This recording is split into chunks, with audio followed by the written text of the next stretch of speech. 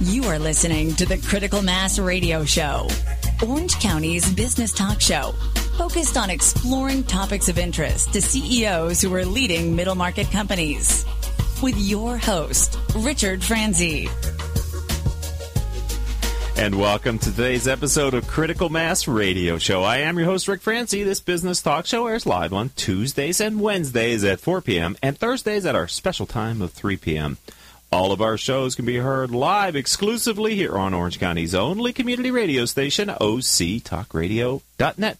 If you're listening to this show as a podcast, we encourage you to listen live during our broadcast times. The show is brought to you by our advertising sponsors, Brandman University, Commercial Bank of California, Decision Toolbox, Smart Business Magazine, Succession Strategies, and our newest sponsor, Center Club. The goal for this show is to help you, our listening audience of CEOs running middle market firms, to improve your decision-making skills. We have two guests today. Our first guest is here in the studio. He's Anthony Girolami. Girolami, yes. Girolami. I've been practicing that for 5 minutes, ladies and gentlemen. You call yourself a broadcasting professional. But anyway, I'm excited to have Anthony here on the show because he's managing partner of his own legal group, and he's an expert in helping middle market companies develop new revenue streams through exporting, and I'm very keen to have a conversation with him about that today. Anthony, welcome to the program. Thank you, Rick. Thanks for the opportunity. Why don't we start by having you tell us a little bit about your background, kind of your path to owning your own law firm? Well, sure. As I grew up, one thing that always interested me was international affairs. I always wanted to have a career that had an international dimension. As a kid growing up in San Diego, I learned Spanish at a very early age, and that kind of opened up a whole new other world to me. So I always wanted to incorporate an international aspect to my career. So when I got out of law school, I took the path least traveled. I didn't become a summer associate at a law firm. I went abroad. I started developing contacts with people in Spain. So when I got out of law school, I ended up doing a legal internship with a firm in Madrid for a year, which was a great experience. When that was over, I ended up coming back to California, and I couldn't find anything even remotely similar to what I was doing in Spain. I worked in civil litigation for a couple of years and absolutely hated it, but still always networking. And through my networking processes, I was able to find a new position with a company in Mexico City called Grupo ICA. And I was in Mexico City for about 5 years. And while I was there, I learned the whole infrastructure business, because this company was the largest one of the largest companies in Latin America for the development of basic infrastructure. We're talking roads, dams, bridges, airports. And they were very active not only in Mexico, but in the rest of Latin America and in Asia. So the first 6 months that I worked at the company, I was in Malaysia working on a large hydro project. Look at you, huh? Yeah. 20-some-year-old, right? Yeah, Mid-20s, maybe? After law school? I just turned 30. Oh, you turned 30. Oh, well, you were an old man by then, Indeed. Huh? Yeah, seasoned, experienced guy. Yeah, so, that was a great experience. With this knowledge, I was able to get a job in New York with a large international law firm, Sherman & Sterling. So I was with Sherman & Sterling for about 5 years. And during that time, I'd learned Portuguese.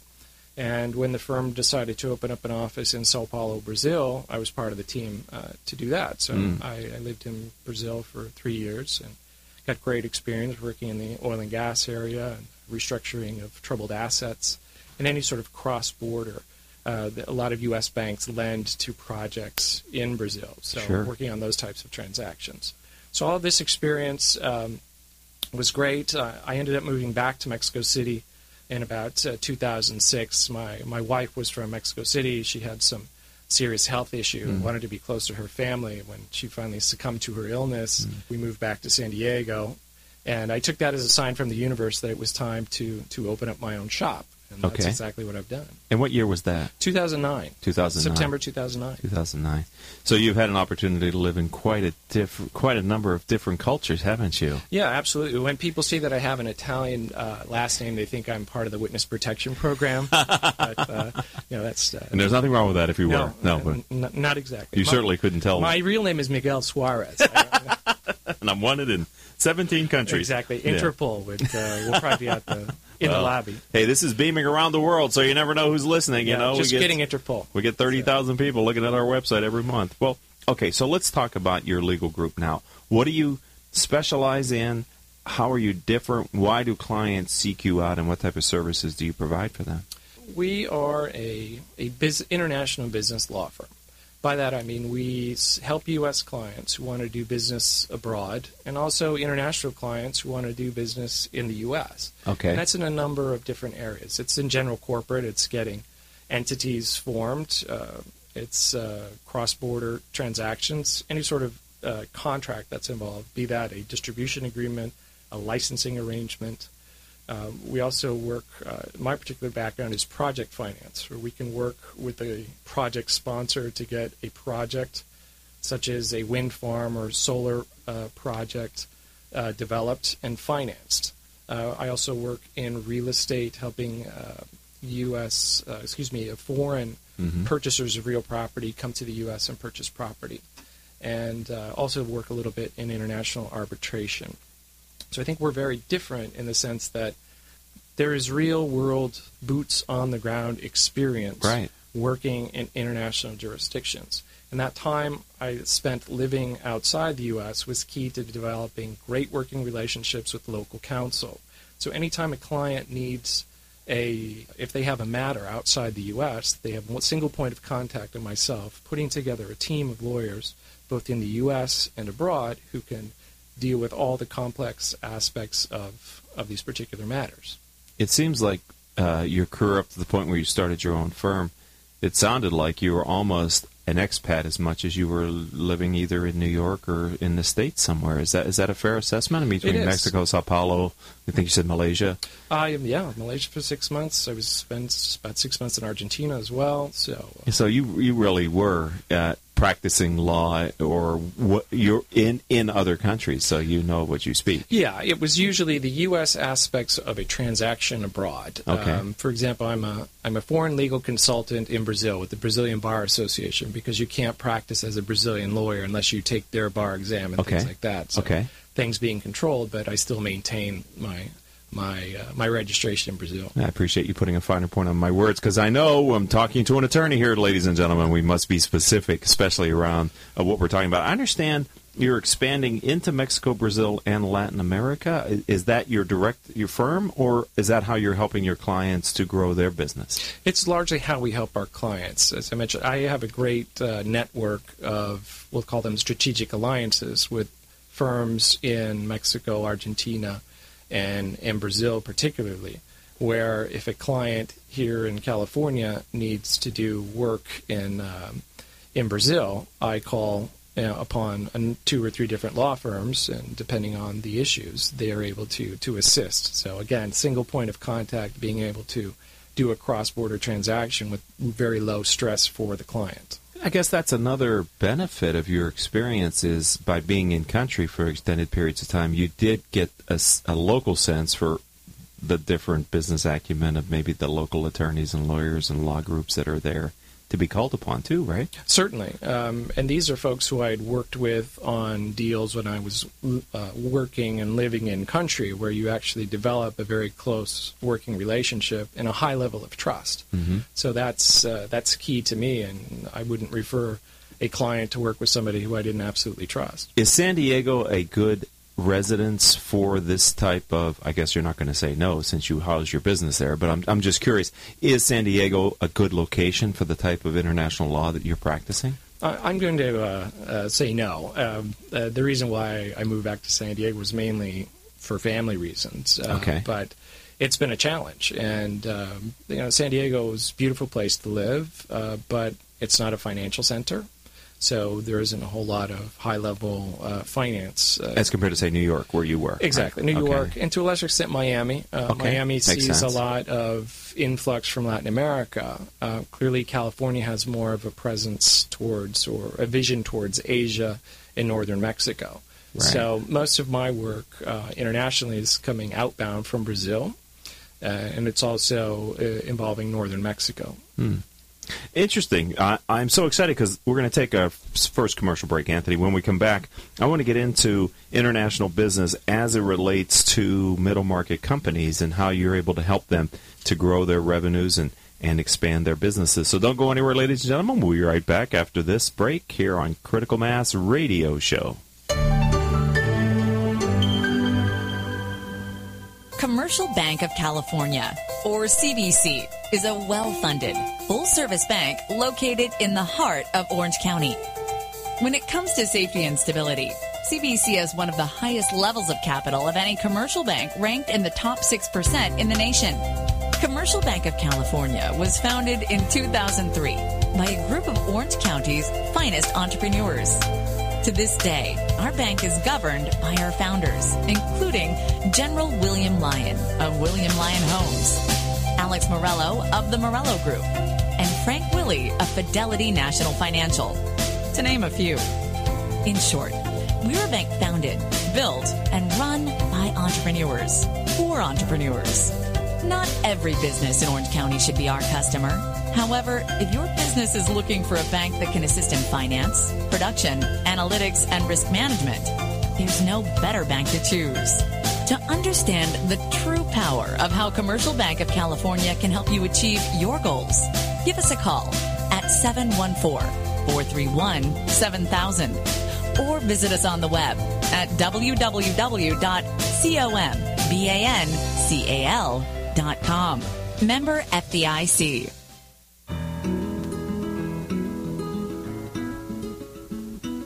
Can we talk about your family business? You know, that thing you put your whole life's blood, sweat, and tears into? Well, what happens when you retire or try and pass that business on to your children? At Succession Strategies, we can help you find the answers. We'll guide you through the unsettling process of protecting your family legacy and successfully passing your business on to the next generation, safely and securely, ensuring that it'll both survive and thrive for generations to come. So ask yourself just one question. Can I really afford to wait? Take the first step. Take our complimentary self-assessment at successionstrategies.com or call us at 714-560-9022 to set up a free consultation at your convenience. That's succession-strategies.com. Richard Franzi is the author of 2 popular business books for CEOs. His first book, Critical Mass, The 10 Explosive Powers of CEO Peer Groups, was the first book ever written on the secret value of CEO peer groups. His second book, now with newly updated information, is Critical Mass, The Power of CEO Guiding Principles. Richard's books contain powerful information to help CEOs running middle-market companies gain valuable insight to improve their decision-making skills. Richard's books are available as paperbacks or Kindle versions from Amazon.com. To find them, type Richard Franzi in the search box. And welcome back to this episode of Critical Mass Radio Show. I'm your host, Rick Franzi. Our first guest is Anthony Girolamo. He is the founder and managing partner of his own legal group, and we're talking about export law and his background. I'd like to thank our listeners who download our show as a podcast. In the past 30 days, you've downloaded over 12,000 podcasts, and we here at the program appreciate your continued and growing support. As I said, all of our shows can be heard live here exclusively on octalkradio.net. or rebroadcast anytime from iTunes, Stitcher.com, or other business-oriented podcasting services. All right, let's get into the idea of doing business abroad. Can you share, Anthony, or discuss some of the challenges when dealing with international clients? I mean, are there differences and maybe even similarities with clients from different countries? Sure. I think the greatest challenge is managing expectations, because if you have a U.S. client who hasn't worked abroad, there's always an expectation of, and perhaps a little bit of hesitance. And on the same problem for foreign investors dealing with U.S. clients. What I found is, particularly in Latin America, a lot of time has to be spent getting to know a person on a personal level. Many businesses are still family-run. Mm-hmm. And unless you develop a rapport with the patriarch of the family or the CEO of the company, you're really not going to get deals done. Where Americans and Northern Europeans, they want to fly in, talk about terms and conditions right away, get a deal done as quickly as possible. And Latin America takes a little more finessing, and that can cause a little bit of stress. Mm-hmm. But if you know that going in and work with the right people, you say, you're going to need to sit down on them more than one occasion and have a face-to-face. People are going to ask you very personal questions. So, who's your family? How did you, get to where you were going? And that aren't necessarily business topics. But once you develop that personal rapport, then you're in. And, you have this great opportunity of really developing. And I think the business community, particularly in Latin America, is very increasingly sophisticated. Most of the people that you're dealing with are the elites in their country. They've had U.S. or European education. Right, that's what I'm thinking. They went abroad for an education. Absolutely. So. And, the Latin Americans are real experts in financial crisis management because they've had more crises than we've had. And, they've always found a way to come out about it. Okay. So, language is an issue. If you even attempt to speak a little bit of their language, you gain their respect, and it's just an easier way to gaining trust. Mm-hmm. So, okay. Those are some of the differences, I think. And then you have time zone differences, right? Especially if you're dealing in certain parts of South America. I mean, you can have, from the West Coast at least, you can have some pretty dramatic time zone differences with Brazil, etc. Indeed. It fluctuates between 6 hours and 4 hours, depending on when they're on daylight savings time and when we are. So, that's a challenge as well. Okay, so our audience are CEOs of middle market companies. Can you kind of help people to understand if you want to take your business products or services to an international market, and talking with you brings a certain experience and background? I think a lot of CEOs don't even consider exporting products because of what they don't know, or what they've heard. Give us a 101, just an overview for those CEOs that may be interested. Help them to get a toe in the water as far as the mentality of what does it take to be able to be successful in conducting export and international sales.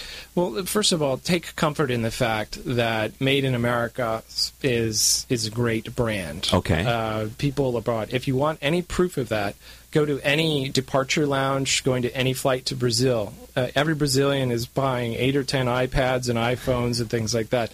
They love Made in America. So getting into an international market, there are lots of resources available for folks to do that. Assuming that you have a good product that you want to sell abroad, contact the U.S. Department of Commerce. They hold trade shows all over the place where you can come exhibit your product, and they get people from all over the world. That's how you start developing some of those early contacts. You can also call the trade missions at any place, any market that you're particularly interested in. They have a commercial attaché in the capital of the country who's there to identify and help you find potential partners. There are also chambers of commerce. For example, the U.S. Brazilian Chamber of Commerce is excellent. They have a great facility in Sao Paulo, Rio, and Campinas, where you can, that's what they specialize is putting Brazilian buyers of U.S. products and vice versa. The World Trade Center organization is also great. So once you have your product in place and you know what market you want to go into, there are a number of resources available to make that an easier process. Mm-hmm. I think the largest component of export is the Export-Import Bank of the United States, the Exim Bank.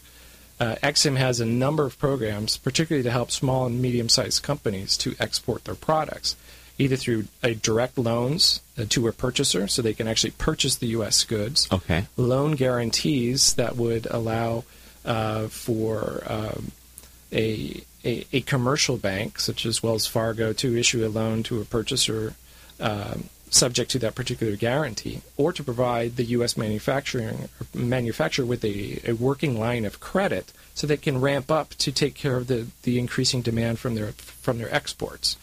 Is it more expensive to do business internationally? There are additional costs involved when you're dealing with an international transaction. There's typically 2 sets of lawyers. We try to document transactions using U.S. law. Okay. And if there are any local issues, for example, collateral issues, we rely on local counsel to take security interests or to arrange for letters of credit, things of that nature. So we usually have 2 sets of lawyers to deal with particular laws involved, and that may also be required for 2 different consultants on each side. But you can also have probably the ability to price it at a different level too, so you could probably cover. I'm sure you're very able to cover those increased costs through maybe a different pricing model, too, by shipping it internationally and exporting your products as well. Clearly, and most depending on the tax regime, the U.S. has a number of free trade agreements all over the world, so that certainly comes into effect when you're considering export. For example, the United States and Brazil, we don't have a bilateral agreement on double taxation or a free trade agreement. So Brazilian purchasers are used to having to pay a lot of taxes on the import. The products still sell because, again, that Made in America moniker goes a long way towards the public there. Okay, so the public's willing to pay a premium for Made in America. They absolutely are. Okay. Is it rigged against you? If you're a U.S. manufacturer and you're trying to ship overseas, do you have to be worried about people taking advantage of you? Or, to your earlier point, are there people that are actually genuinely there to help you? I think everything depends on your initial due diligence and who you're dealing with, and that's the first process. It's if you talk with your contacts in the community about who is so-and-so and what they do, you can either find out that they're a great guy or they're the largest marijuana producer in Paraguay. So it really runs the range, but you have to ask the question. Yeah. At the same time, I've been dealing with people for over 20 years, and these are people who are just as capitalist as we do. They want to make a dollar or a peso or a real, and they're willing to put in good business practices because they know at the end of the day that's what sells product and that's what keeps their brand alive. So I think the business fundamentals are fundamental anywhere. How we go about it is perhaps a product of each local jurisdiction. So we've been talking a lot about product manufacturers, shipping. Can other companies, service companies, project-based companies, construction firms, are there other middle market CEOs that are listening that aren't manufacturing companies that should consider exporting and international sales as a way to grow their top line? Sure. EXIM also covers services. For example, if you have a travel agency that sells packages to people abroad who want to tour the Napa Valley or something along those lines, you can get an EXIM guarantee to cover those particular payment default risks. On the project side, we have the Overseas Private Investment Corporation, OPIC. OPIC provides financing to U.S. companies or U.S. project companies who want to develop projects outside the United States, particularly in emerging markets. They'll typically finance up to 40 or 50% of the project costs of a particular project, or 75% of the costs of an expansion. Actually, an Orange County company, Sambason, was the recipient of an OPIC loan over the last 12 months that allowed them to expand their existing acai berry plant in northern Brazil. And that's been a real success story. And I think that's a clear example of how a small company that's built its brand can then tap into these particular resources to expand. Okay.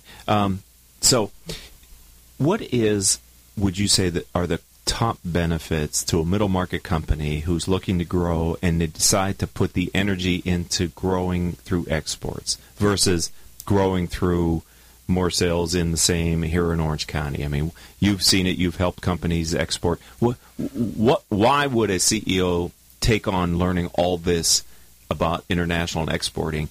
What's the reason for that? What's the benefit? Well, I think anytime you develop a new market or a new stream of revenue, it goes to your bottom line.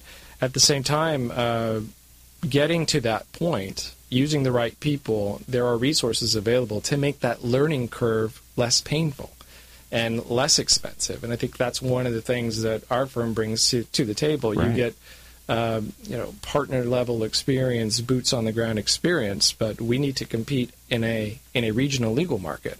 I can't charge New York rates, and that's not what we're about. By keeping overhead low and by leveraging technology to the fullest and really relying on our network of local contacts throughout these jurisdictions, we're able to really provide a small, medium-sized company with a great solution which doesn't implode their bottom line. Right, and it sounds like from what you said earlier, there are institutions and programs and people that are being paid to help the listening audience to our show figure out how to export their products. Where, since we're here in Southern California, there may not be the same kind of organizations to help you get into L.A., right? To get in the L.A. market, right? The federal government doesn't really see that as a big win for them if all of a sudden you start selling in Pacoima versus in Santa Ana.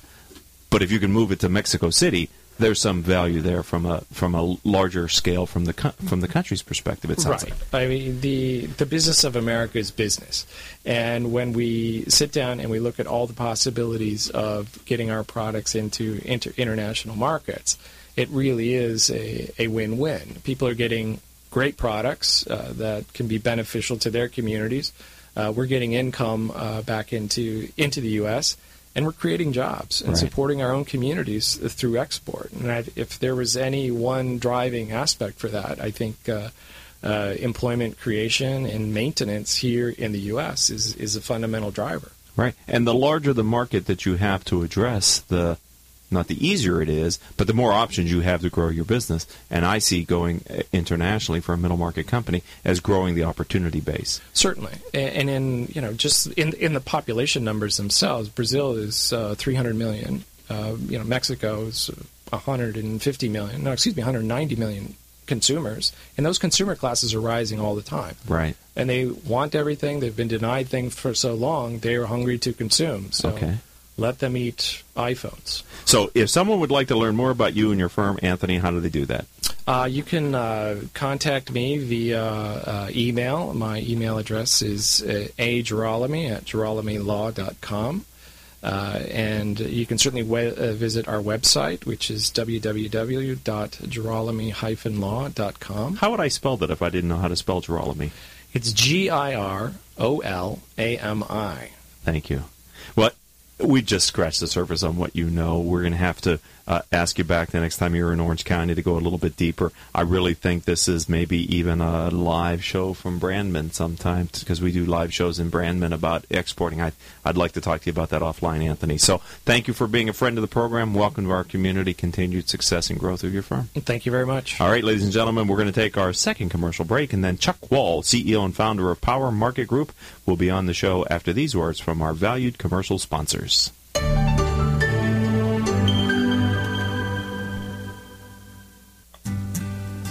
There's something uniquely positive about the word up. When things are good, things are looking up. When you want to go fast, you speed up. And when you're really cheering, you stand up. So when you want to move up, what do? Well, when it comes to getting your bachelor's degree or master's degree, there's one university that stacks up better than virtually everyone else. And that university is Brandman. Brandman University is ranked by U.S. News & World Report as one of the nation's top 10 universities for online bachelor's programs. And it ranked best in the state of California. Brandman also received top honors from U.S. News & World Report for our online graduate programs in business and education. Plus, our programs are available on ground at more than 25 convenient campuses. So to wrap things up, we recommend you look us up at brandman.edu. That's brandman.edu. And find out how to move up like never before. Brandman University. Move up. Smart Business Network is a business-to-business multimedia company providing insight, advice, and strategy for C-level executives of fast-growth, middle market, and large companies. As one of the nation's largest publishers of local management journals, under the Smart Business name, Smart Business Network publishes 19 regional print editions, presents dozens of large and small-scale business conferences and award programs, and produces a vibrant interactive digital media presence. For more information, visit us at www.sbnonline.com. Richard Franzi is a highly sought-after keynote speaker on topics of interest to CEOs of middle firms across North America. Richard's talks include Killing Cats Leads to Rats, a fascinating look at how unintended consequences of CEOs' decisions impact their firm's performance. Your Gray Matter Matters, which explores how a CEO's mindset can differentiate a middle market firm and define its culture. Richard delivers talks to a variety of audiences, ranging from executive team retreats to keynotes in front of hundreds of CEOs. To learn more about his talks, visit criticalmassforbusiness.com and select the contact page or call 949-887-4104.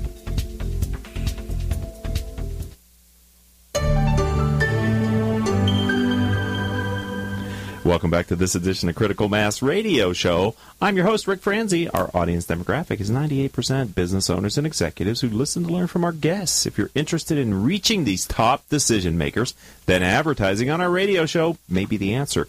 Each month, our sponsors gain valuable exposure through their support of our program. Last month, we delivered over 37 highly targeted sponsor impressions. To learn more, contact our VP of Sales, Rose Chamorro, 951-515-4661. 951-515-4661. All of our shows can be found from our website, criticalmass4business.com. Our second guest today is Chuck Wall. He is CEO and founder of Power Market Group. Welcome to the program. Hey, Rick, how are you? I think it's Market Power Group, isn't it, Chuck? Yes, it is. I apologize for that. That's my fault. My producer told me this is the right name, and here I am, all excited to have you on the program, and I muffed it, I tell you. So let's talk about your background, Chuck. Tell us a little bit about your experience. Well, I'm one of those serial entrepreneurs that got started very early in the game after a few years of working for the man, as it were, in the broadcasting industry.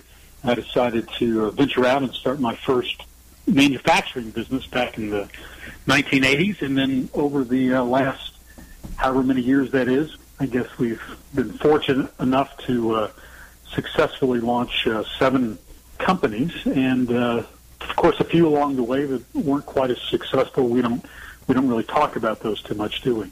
But we've done everything from manufacturing to radio broadcasting to insurance, and then really much of the last 15 years has been in advertising, marketing, research, technology, and of course the internet. So we've got a interesting way to see business, mainly because we've been involved in it for so many years. So what is Market Power Group then? What does your firm do, and how do you help clients, and why would a client choose you over other options? Well, when we started the firm back in the late 90s, we primarily were focused on cutting-edge marketing built around kind of a foot in the old, let's say mainstream media and advertising, along with this new emerging technology of the internet and what it was doing. As we have matured along with the market, we've really become much more of a problem-solving consulting firm built around the customer. In our work over the past 20 years or so, we've always been intimately involved in trying to understand the unmet needs of the customer and what jobs they're really trying to accomplish. And that led us to interview over 100,000 consumers really over the past decade or so for a wide variety of clients and industries. So we do a lot of that as well in terms of actually in the field, meeting and talking and watching and listening to real customers, trying to understand what they're all about today. And as you can imagine, it's really it's an unprecedented time because of the amount of control that customers have today. And that's why it's only one of the reasons, Chuck, and I'm speaking with Chuck Wall. He is CEO and founder of Market Power Group. One of the reasons why when Peter Broiler, our business partner in Texas, suggested you and your firm to be on Critical Mass, the radio show, I was excited to have you on the program because I think we're seeing a sea change in how much power consumers now have over the buying cycle and the buying decisions. I know you recently published a book, and I'd like you to maybe give us a little bit of sense. Can you talk about the meaning and motivation behind this book? The main thrust of that is that we believe that we needed a more modern way to express the old adage that the customer is king. The thing is that most of us in business, really, the truth is, pay lip service to the customer's role. You know, when the customer's not in front of us, our eyes roll and we mutter certain comments. In fact, it comes down to that we really truly believe in many cases that our customers are just flat out crazy. And or annoying, right? Or they're annoying. Well, definitely annoying, but to the point, particularly today with the platform of the internet, we can see example after example of really almost crazed behavior. And I'm not excusing that, but what I am saying is that we really have to reverse that. We have to flip that upside down and really work on developing customer crazy cultures.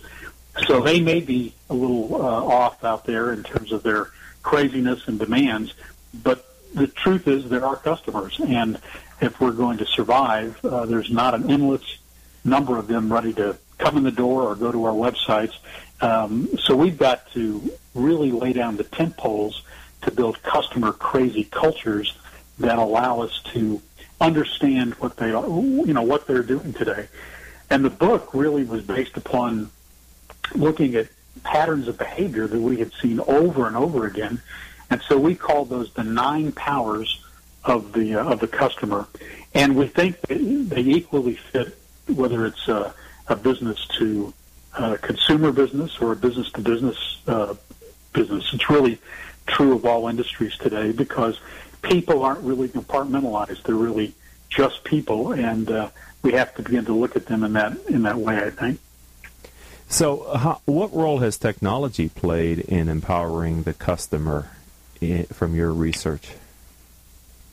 Wow, that is such a great question, because the easiest way I can explain that, let me tell you 2 kind of quick stories.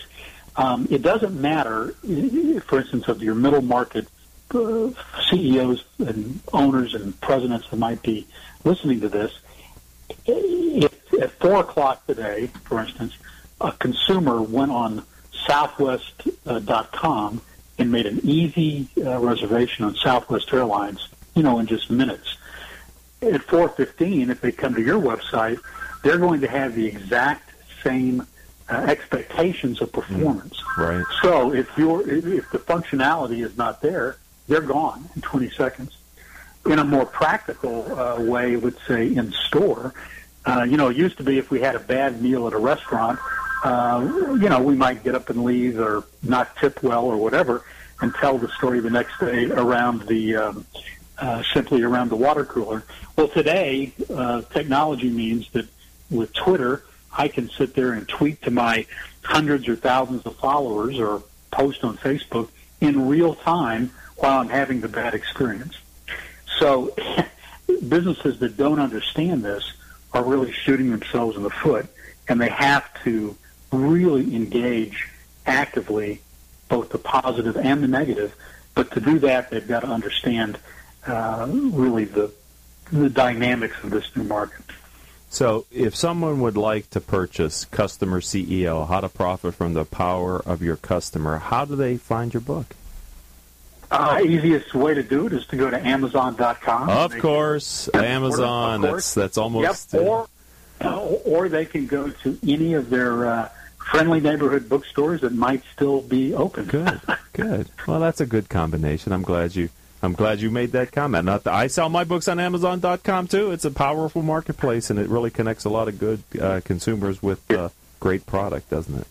It's changed the market for sure. Yeah. It has. It was disruptive to many industries. The bookstores were the first, though. We're going to take our third and final commercial break here on Critical Mass Radio Show. When we come back, Chuck, I'm going to ask you to talk about how customers in the marketplace are actually the people with the most power, and how you help middle market companies, because that's who listens to our show, middle market CEOs, realize this and utilize your tools and expertise. So stay tuned, ladies and gentlemen. We'll be right back with Chuck Wall, CEO and founder of Market Power Group, after these words from our commercial sponsors. When it comes to pioneers in their respective industries, we all know the Apples, Starbucks, and Trader Joe's of the world. In the realm of recruiting, Decision Toolbox is the industry's best-kept secret, with 90% of their business from referrals and repeat customers. For over 20 years, Decision Toolbox's U.S.-based team of recruiters, sourcers, professional writers, quality personnel, and tech support has perfected a Six Sigma approach to talent management. No matter the size of the project, Decision Toolbox delivers incredible results. A cost per hire less than half of what contingency firms charge, with the winning candidate presented in an average of 14 days, all with a 12-month candidate warranty. With results like that, Decision Toolbox won't be a secret for long. Visit us at www.dtoolbox.com for more information. If you are an Orange County CEO or a business owner, this message is for you. Do you ever feel isolated with no place to turn for advice or feedback? Who holds you accountable to your commitments in your company?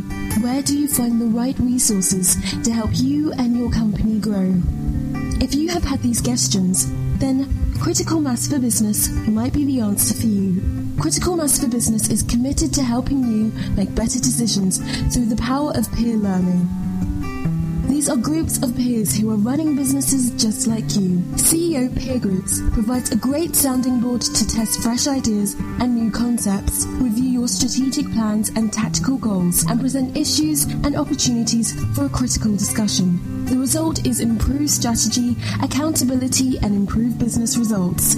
If you are interested in learning more, go to www.criticalmassforbusiness.com and learn about our CEO Peer Groups. CEO Peer Groups is a registered trademark of Critical Mass for Business.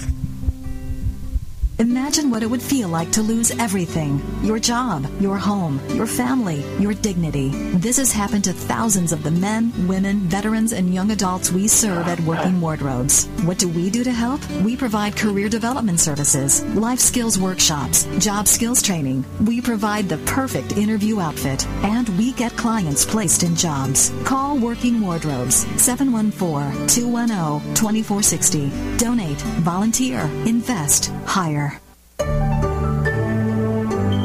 And welcome back to this edition of Critical Mass Radio Show. We're having a good time today. I'd like to acknowledge our listeners who download our show as a podcast. You've downloaded over 37,000 shows during that's a lie. You've downloaded over 12,000 shows during the last 30 days. We've had over 30,000 visitors to our site. And we here at the program appreciate your continued and growing support. All of our shows can be heard live exclusively here on radio station octalkradio.net or rebroadcast anytime from Apple iTunes, Stitcher.com, or other business-oriented podcasting services. Our second guest today on the show is Chuck Wall. He is the founder and CEO of Market Power Group. Before the break, Chuck, I asked you to be ready kind of talk a little bit about, from your perspective, how customers in the marketplace are actually the people with the most power and how you help middle market CEOs understand this and then address that. Can you give us a little bit of sense for how you're doing that? Absolutely. You know, we all know in business, of course, that the customer has the purse strings. They can choose to make or break us according to their ability to continue to do business with us. That's nothing new. What is different is this, let's call it the entitled, demanding customer today that can really leave us quicker than ever before, mainly because there's so many competitive choices out there. So what we have developed over the years, we've worked with brands like Caterpillar and Verizon and let's just say larger companies that can afford to put resources behind understanding the customer, spending a lot of money on market research. Very often, middle market companies don't have those resources. So what we've done is tried to create a series of toolkits that allow middle market companies to understand what the customer wants today, what the customer experience is really about, and what those touch points are. It's so much more than customer service. It really is from the beginning of pre-relationship, when they're just beginning to research a product or service to purchase, and then all the way to disposal, everything in between. That's a customer experience and a series of touch points that every company needs to understand. The way you start doing that is with deeper insight. So often with middle market companies, I find one of the problems is, particularly if it's the founder of the business, they are using old assumptions which are no longer really true. I was with a customer a few weeks ago. He had founded his business 17 years ago, and he was still using metrics from that first couple of years from 17 years ago as his rules of thumb. And once we went into the market and did a little exploration for him, we found, frankly, that it was almost 180 degrees difference. That accounted for his stagnation and really decline over the past few years. So at that point, you can begin to build a new strategy to figure out how are we going to not just retain the clients we have, but really find the more profitable ones that we want for the future. And that's what we do, I think, pretty well at every level across every kind of organization. And where are your clients? Are they in the great state of Texas? Do you do business with clients outside of Texas? Give us a sense for where your clients we absolutely do. Of course, we're here in the heart of Texas in Austin, but we have for many years worked with companies in your fine state of California as well as all over the U.S. So we're really not restricted at all geographically. It's just whether it's a good fit, whether the things that we do, align with the needs of what a client might be. Chuck, and I'm speaking with Chuck Wall, who is the founder and CEO of his own firm, and a firm helping middle market companies. Market Power Group is the name of the firm. You talked earlier about the power that customers have, and I know that you've defined 9 powers that customers possess. Right. And I'm wondering if you could, in the time that we have left, just give us a sense for maybe not all 9, unless you're up for it, but what are the key powers that people that are listening, CEOs of middle market companies, should take away from this interview today, Chuck? Well, let's try it. The number one power today is the power of me. Everything is self-focused around that customer. The second thing they're always continually looking for is value. Value is still king, no matter what shape the economy is in. People always are looking for better value. Next, they want performance. Whatever you're selling, it's got to perform at the highest level at all times. Next, they're looking for what I call the power of the heart. That is an emotional connectivity with brands they do business with. And then they look for things that are just simple. People are bombarded with complexity, and they're tired of it. The next is the power of yes. They're tired of being always told no by the companies they're trying to do business with. Next would be the power of the platform. And that's simply a way of describing this two-way conversation that has to happen with the Internet today, with whatever tools that might be at hand. And the final two are interesting. It's what I call the power of rebellion. And it really is this: quit taking yourself so seriously. Customers want to break the rules. Companies that we see like Harley-Davidson, as an example, or a great one in Kentucky called Big Ass Fans, literally are all about breaking the rules for their customers. It's like you're both in on the joke. And the final, and probably most significant, we found that all customers want the power of purpose. And that means they want to align themselves with companies that have very specific values that they can align with. And companies that aren't afraid to really put their vision, mission, and values up for all to see and then live by that standard as a way of really building servant-led businesses. Customers notice it, they want it, and they will flock to you if you're really willing to put that out right in front.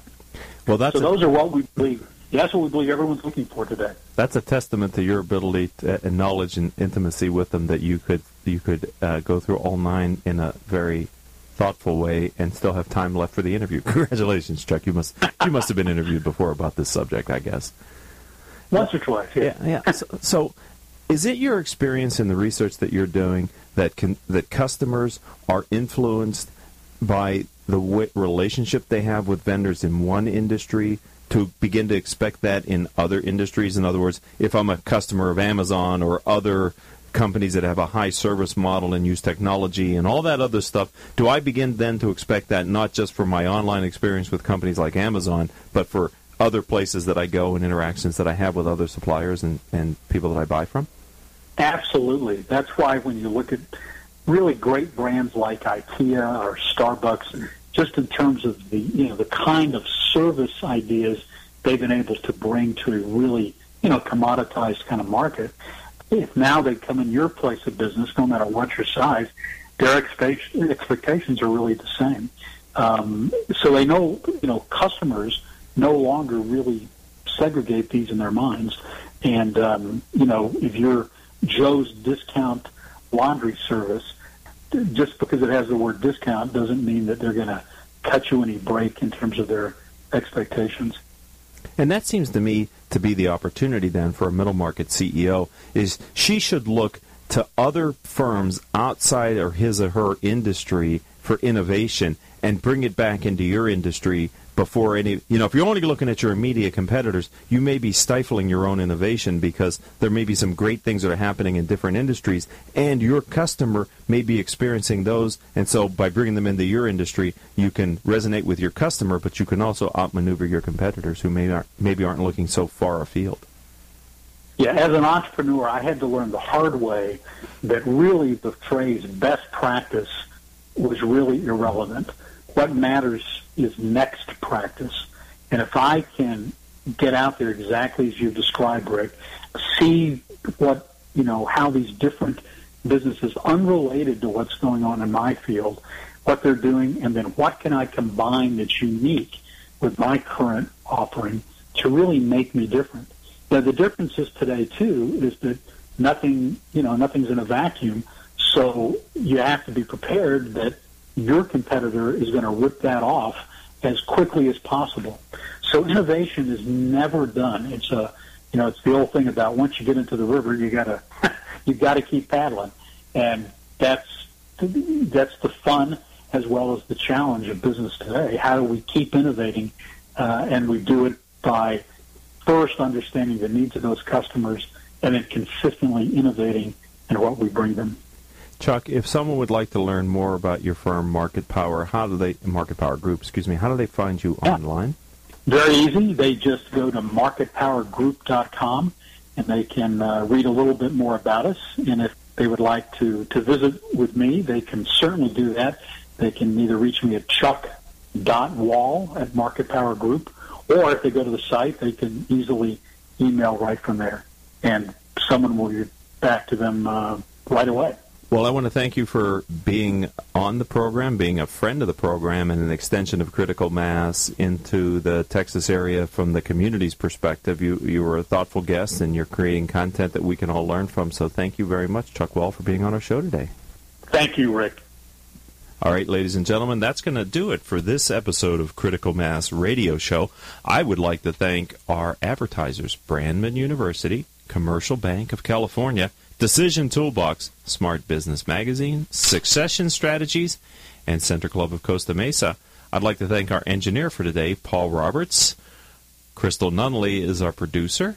Our guest coordinator is Kathleen Shepard. Social media manager is Asia Celestino. Our live events coordinator is Melissa Pedanti. Our VP of sales is Rose Chamora. And I'm your host, Rick Franzi. If you'd like to learn more about Critical Mass for Business, or maybe you want to refer a future guest or advertise on our program, visit criticalmass4business.com. Until the next show, I hope all of your decisions will move your company in a positive direction. You have been listening to Critical Mass Radio Show Business Talk Show, focused on exploring topics of interest to CEOs who are leading middle market companies. With your host, Richard Franzi.